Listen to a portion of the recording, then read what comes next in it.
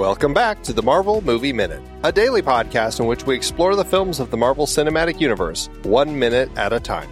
In this, our 5th season, we are looking at Joe Johnston's 2011 film, Captain America, The First Avenger. I'm Andy Nelson from the Next Reel Film Podcast. Pete is still being interrogated. Hopefully we'll get him back soon.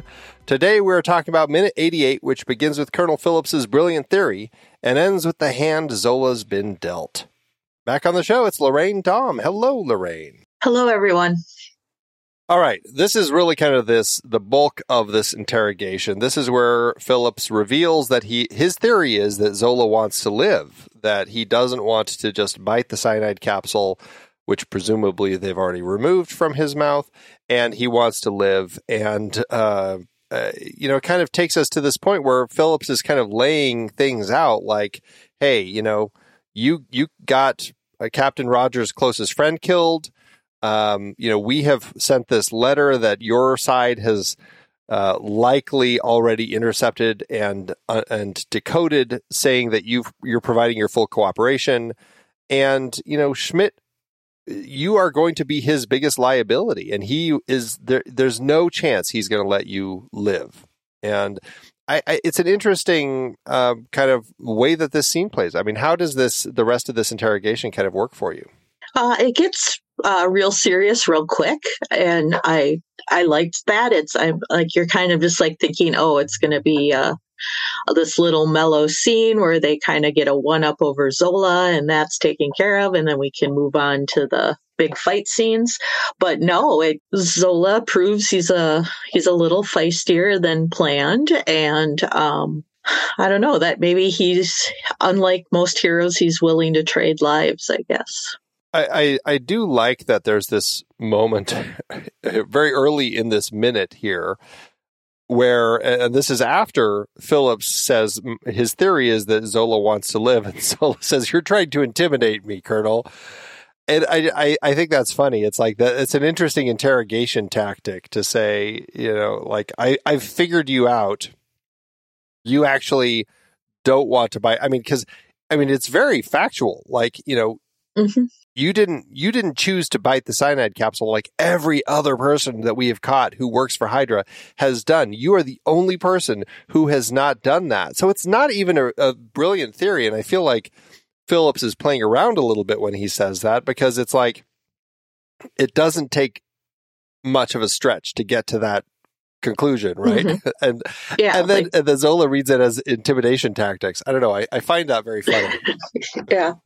Well, I think Zola went into the scene prepared to be intimidated and, to perhaps be tortured. And so I think he's taking everything as evidence of that, whether it is or not, when Colonel Phillips is just, I think, trying to figure out, like, what's the easiest way to get this information out of you so we can use it to end this war. And Zola's kind of thinking a little more personally, like, how can I protect my assets, and avoid being tortured at the same time? Well, and it plays interestingly because Phillips walked into this room. I mean, I don't know. We have this letter that he says that they've already sent to Washington that had been encoded. And so, we don't know if he really did that. My assumption is that he did already do that because he wants to basically set this up like, to Zola, like, you're screwed. But it's interesting that he doesn't lead with that. Like he goes through this whole thing about, this is my theory, before he kind of gives him this letter. And I think that's an interesting strategy that he does, because he could have just walked in and said, we sent this to Washington this morning. And we could have started there, but it's really kind of beginning with, I don't know. I feel like there's almost like this sense of connecting to Zola's humanity with this whole thing of like, hey, you want to live. There's more to you than the Hydra machine that's just going to buy into it and bite the cyanide capsule. There's something more to you. You actually want to, find a way to get through all of this, and we can be here to help you. And I think there's something really interesting there. Yeah. Well, I think that was a play on kind of real life Axis scientists, where a lot of them, were either forced to participate in what their government wanted, or maybe agreed to it at first and then went, okay, this is not the way forward. So I think there's that. And I also feel like, as interesting as Zola is, I think we have to look at Colonel Chester here and what he wants out of the situation. I mean, they talk about Zola wanting to live, but they didn't just, execute him or throw him down in a hole to deal with in a few years. I mean, they're working with him. So they obviously want something. And I'm assuming that's, either the weapons or the plans, or, it all kind of goes to Schmidt. And I think Zola quite hasn't realized that they don't really regard him as someone as important as Schmidt did. They see him as the means to Schmidt, where Schmidt, saw him as part of the operation. Yeah. There is an interesting element here. It does make me wonder. Well, I don't know. I'm looking at the wiki now about Operation Paperclip, and like, when did they really start actually fully recruiting these captured Nazi scientists to actually, pardon them in exchange for working for the U.S. government? It looks like, according to the wiki, that doesn't really start for a few more months. May 19th, 1945 is when they begin. It initially was called Operation Overcast and then became Operation Paperclip. So I wonder if this was perhaps the start of that. Like, they caught him here, it's February 3rd, and I wonder if this is starting to give them these ideas about, hey, we could bring these scientists over, and, in exchange for their freedom, they are going to work for us and we're going to learn all of their secrets. It makes me wonder if they're really kind of setting this up to be the idea for that. That could be like the first convert. Yeah. I was listening to an audiobook about Oppenheimer last month, and they were talking about how there was a very strict, like, no foreign scientists in while they were developing the things they did to create the atom bomb. And so I wonder too if there was sort of like, I mean, they were doing what they were doing and we were doing what we were doing. And a lot of it worked out to where we had a good idea for one part and they had a good idea for another part. And normally that exchange of ideas would flow and you'd get the ultimate product. But because of, the wartime issues, that wasn't happening. So it was after the war that when that information started circulating again, that the A-bomb was improved, if you want to call it that. And so I wonder if that was also part of their plan. Like, we know we have these weapons, but they're inefficient as they are. And we know they have parts of that solved. Yeah.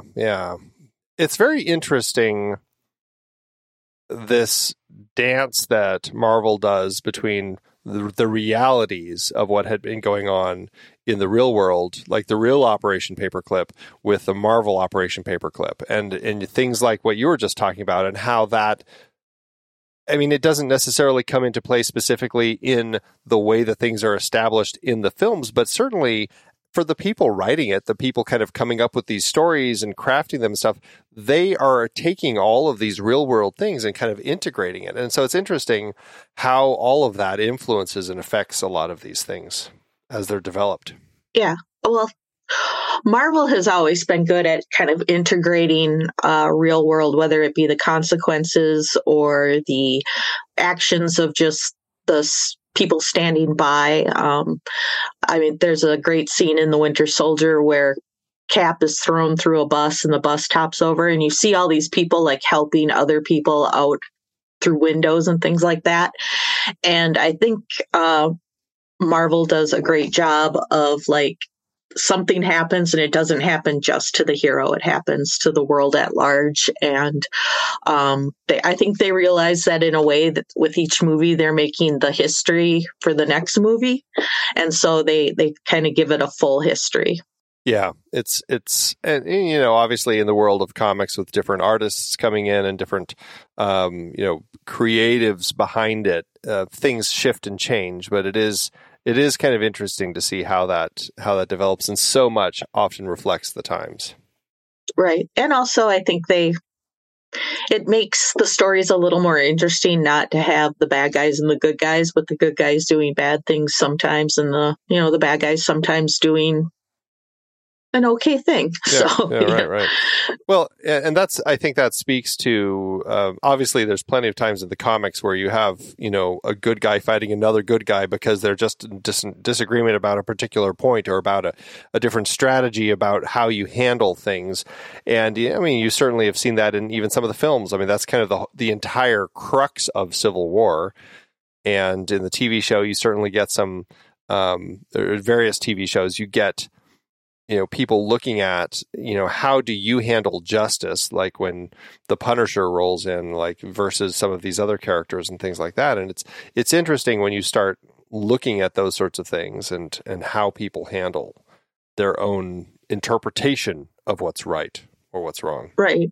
Yeah. I mean, the Matt Fraction's Hawkeye series did a great job on that. There's a little subplot about rent control and, people being able to afford somewhere to live, and that to have like a social justice theme versus just bad guys taking over was a great read for me. Yeah.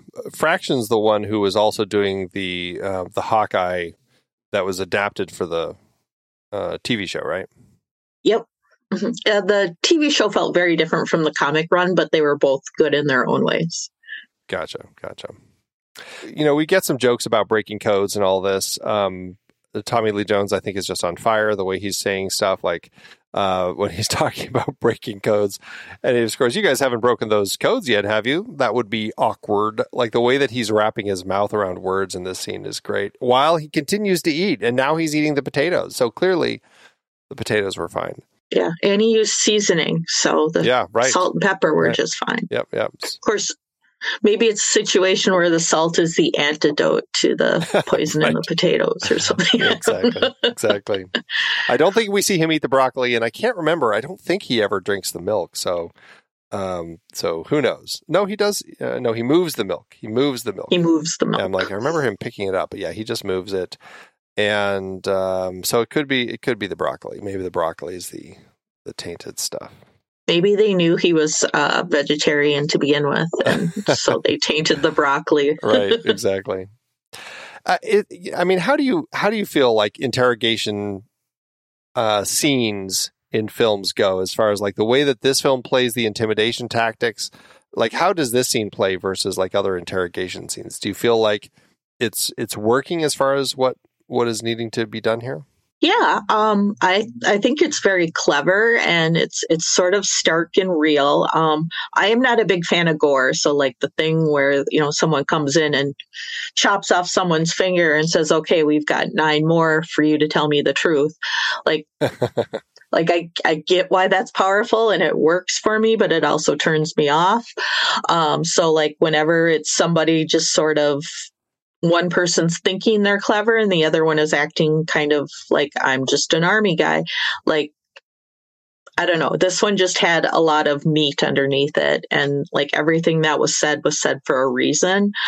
We might not know the reason yet behind it. And in retrospect, it might seem like there's things there from what we know becomes of Zola. But I don't know. It was just... it was satisfying on a level that gore could never match. Do you have favorite interrogations in film? Like I said, I'm kind of squeamish, so no. How about you? Well, I don't know. The ones that pop into my head, I mean, obviously, it's funny because the two that instantly spring to my mind, weirdly, both involve Hugo Weaving. And which is funny because obviously he's in this film. So it's funny that I don't think I think of them because of this film. It's just those are the ones I think of. The first one is The Matrix, when he, of course, talking to Mr. Anderson, and the way that he's doing that interrogation with him early in The Matrix and makes his mouth disappear, and then they drop the little spider robot thing into his belly button. Like there's some great moments that play in that interrogation scene that really throws you, because you kind of felt like we were in reality, and that's where things start really breaking as far as like we're not in reality anymore. So that's one that comes to mind. Yeah. And the other one is actually it's an interesting film that I don't think many people have seen, but it's an Australian film called it's not The Interrogation. I think it's called The Interview, actually. It's where he is being interrogated. Hugo Weaving is being interrogated, and I think God, I'm trying to remember who he plays opposite. It's an Australian actor, Tony somebody, I believe. I'm trying to look it up right now. Tony Martin. It's a 1998 film called The Interview, and it largely takes place in the interrogation room. And it's really interesting. It's like a psychological crime drama is what it is, because it really boils down to this interrogation and the way, and you kind of have it broken into a couple parts. And Tony Martin's the investigator and Hugo Weaving is the person they're interrogating, and he seems completely like, the wrong person, like they caught the wrong person and they're interrogating him. And then there's a break, and then we come back and things start shifting, and it really kind of makes you rethink things that you had previously thought. It's a really interesting film. Certainly recommend people check it out. It's called The Interview, if you can track it down. So those two are ones that come to mind. But then, you have more comedic ones like, I think of things like Dragnet, where there's a drawer conveniently, I suppose, for the cops, but inconveniently for the criminals, placed right at crotch level so they can open it and slam the drawer shut. And of course, it hits them in the crotch and, silly nonsense like that. So yeah. It's funny how the interrogation scene is like such a key factor for so many police films. I mean, I suppose yes. It allows for a lot of acting. You've got, actors screaming at each other and all that good stuff. So I suppose that's why. Well, and we as viewers like a very proved villain, I guess. We don't want any doubt unless that's part of the story. Yeah. We want to know that the perpetrator is caught and will serve a punishment. Right. Two other great ones that just came to mind. Seven, where of course, he who must not be named, Kevin Spacey, is sitting in one interrogation room, and then you have the I believe that he was the person who was wrapped into lust, as far as that the guy who had the horrifying thing strapped onto him, he kind of like breaking down and screaming in the other suite, and you just have Mills and Somerset kind of in the room outside the interrogation room, but where you can see into all the rooms and you just see the different people in the rooms. And the way that plays is great. And then the other one that came to mind is LA Confidential, where you've got another Aussie, Guy Pearce, as he's trying to figure out the, what had happened to this woman. And he's kind of moving from room to room, trying to solve this crime. So, God, there's a lot of good interrogation room scenes now. There's a pretty good scene in one of the Games of Thrones books, too, where Sansa Stark, I don't think it ever popped up in the television show, where she has just been taken by Littlefinger, and she's kind of meeting some of the people he's been aligned with, and she is basically being interrogated for what she knows. But she, in her mind, is connecting all these people, like what houses they belong to and where their alliances are and where their little family feuds are. And she pieces together like a lot of Littlefinger's rebellion just by knowing who these people were and where they would sit at a table and why are they conversing with these people and things like that. And I loved that scene because it was such a flip. The person who was supposed to be interrogating was actually figuring out a lot about what was going on in the situation. Yeah, that's very clever, and that's what I think I like about it, is because it is such a psychological opportunity in stories for those character confrontations, essentially. Well, and I think it's such a scary idea in itself. So I think like when we witness a character being interrogated, like we feel nervous and we feel on edge and we feel persecuted, whether or not we we sympathize with the person who's being interrogated, such as Zola in this movie. But I don't know. It's a primal thing, I guess. Yeah, no, very interesting. One of the other things that Colonel Phillips mentions here is this whole idea that, you cost the life of Captain Rogers' closest friend. And so because of that, I wouldn't count on the very best of protection from us, which is an interesting thing to say. It's almost like the police saying, don't count on us to bail you out. It's an interesting right. and kind of daunting thing. But it is interesting because it is only a couple days later. I know Zola was in his engine room that had cameras. I mean, we could see all these monitors, interior and exterior views of the train. Do you think that he knew? Do you think that he was watching when Bucky fell? Do you think he was aware? That's a good question. I feel like you can feel a sense of relief in him when he learns that Bucky is dead. I don't know if he, kind of going back to my theory where, he's wondering how much Bucky said, and now knowing that Bucky can't say anything else. And the fact that that's the first thing that's brought up about him versus, we know you tortured him or experimented on him or whatever was actually done. So I think he doesn't, just because of his, I don't know, you just get a sense of relief from him. Well, yeah, I mean, it is interesting because they're on a train and it's moving, and presumably we don't hear it, but as it was scripted, Jones said, stop the train.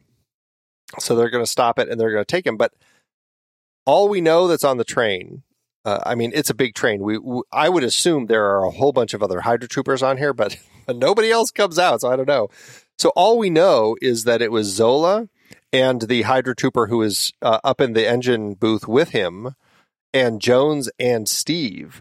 And it's interesting because I don't know, in this sort of situation, another kind of common trope in films is for the friend of the person who just died to now attack this person. So, and I know Steve is likely not the sort of person to do that, but it would be interesting to see Steve come up to the engine room after it stops and start trying to beat Zola because of what had just happened. It's not bad. Yeah, it's just interesting because there are so few people left here. I feel like Zola has to know. I feel like they're going to say something. I don't know. I feel like Captain America. I feel like Steve would have a hard time not bringing it up. Your guy just killed my friend or something. But yeah, that's a good point. I don't know. Maybe he knows that Bucky has already been captured. I mean, I don't know how he would know that because he was captured pretty much at the same time. But yeah. I don't know. There's I don't know. I feel like he knows something he's not letting on to, but what that is, we don't know. Yeah, it's a tricky dance, I suppose, that they're doing. So I don't know. I guess I feel like that he probably does know about all of this, but I just think it's interesting that Phillips uses that as a hint to say, I mean, and because this follows right after the, likely your team has already decoded our encoded message that says you're cooperating with us, and Schmidt is gonna, you're a liability to him. We're not going to do a very good job of protecting you. And then he does kind of this is very much the definitive answer that he gives to him right now. He tells him it's you or Schmidt. That's the hand you've been dealt. And that's really where, it's taken this long, I suppose, through this conversation we're really getting to Phillips's point here. And it's it's it. Either you help us, or we're killing you. I mean, that's kind of what he's saying right there, right? Mm-hmm. Or, at the very least, we'll put you in a situation where you die. Where Schmidt gets you. Exactly. Yeah. Where you're going to be least protected in Switzerland. Yep. Right. Close to Schmidt and least protected. Exactly.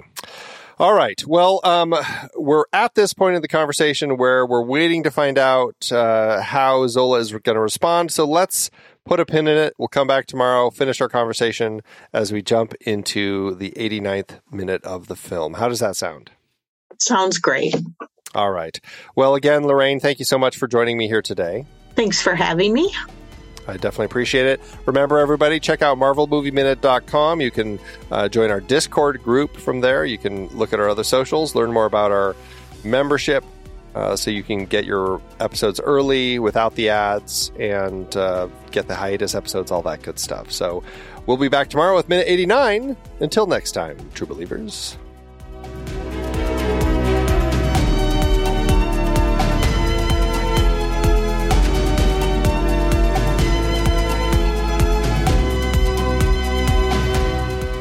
Marvel Movie Minute is a production of True Story FM. Engineering by Andy Nelson. This season's music is Spread the News by Anthony Vega, and this season's show art is by Winston Yabo. Find the show at truestory.fm, and if your podcast app allows ratings and reviews, consider doing that for this show.